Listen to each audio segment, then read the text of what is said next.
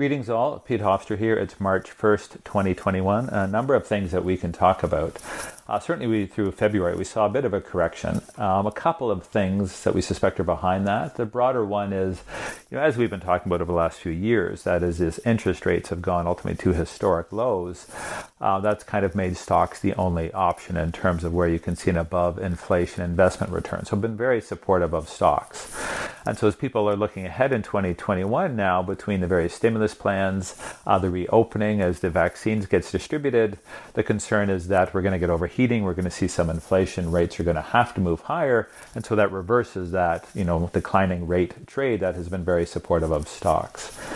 Certainly that is something to be aware of. When you look historically, rising rates are not necessarily a negative for stocks. Usually the common factor there is a strong economy. So if the economy is strong, typically that is good for stocks. And it's more about the overshoot.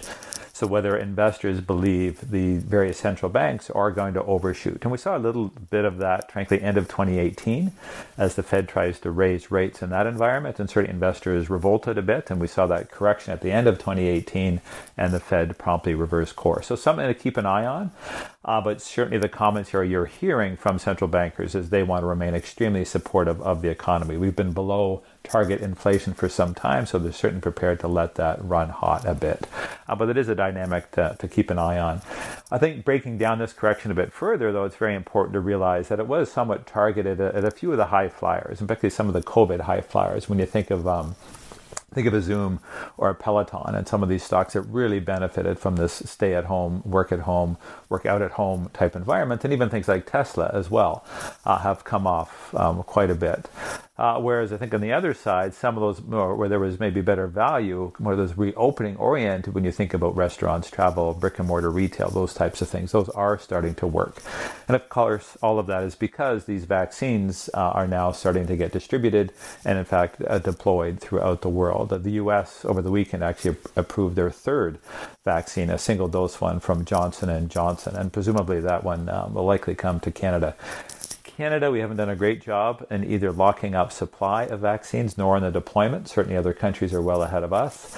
But I think, we all want to take this as a net positive, that there does seem that there is plenty of light at the end of the tunnel. We're going to get to the end of this global pandemic. Even with these variants of the virus that are emerging, it really seems to relate to the contagious nature of the virus, not the ultimate symptomatic impact. So you don't get sicker with these variants, put it that way. But the risk is that if we let our guard down, assuming vaccines are here, that the virus can spread at a much more rapid rate if people, are socializing and not taking suitable precautions, which can result in hospitalizations at a much higher rate. And that's ultimately what we're trying to manage as our healthcare system. But certainly as we move through the spring and early summer and into the better weather, we're positioned in the portfolios to believe that this reopening continues to gather strength.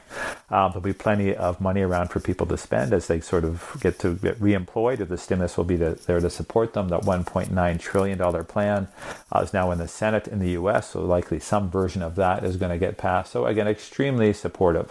So we'll keep an eye longer term on that rate, but certainly we think that economic activity continues to ramp up over the coming quarters, and we want to make sure we're well positioned to benefit from that. So that's how we see things today. Again, I hope all of you are well, and we'll check in again with you in another month. Take care. This podcast is provided as a general source of information and should not be considered personal, legal, accounting, tax, or investment advice, or construed as an endorsement or recommendation of any entity or security discussed. Investors should seek the advice of professionals prior to implementing any changes to their investment. Certain statements in this podcast are forward-looking that are predictive in nature, depend upon, or refer to future events or conditions. Forward-looking statements are subject to risks, uncertainties, and assumptions that could cause actual results to differ materially from those set forth.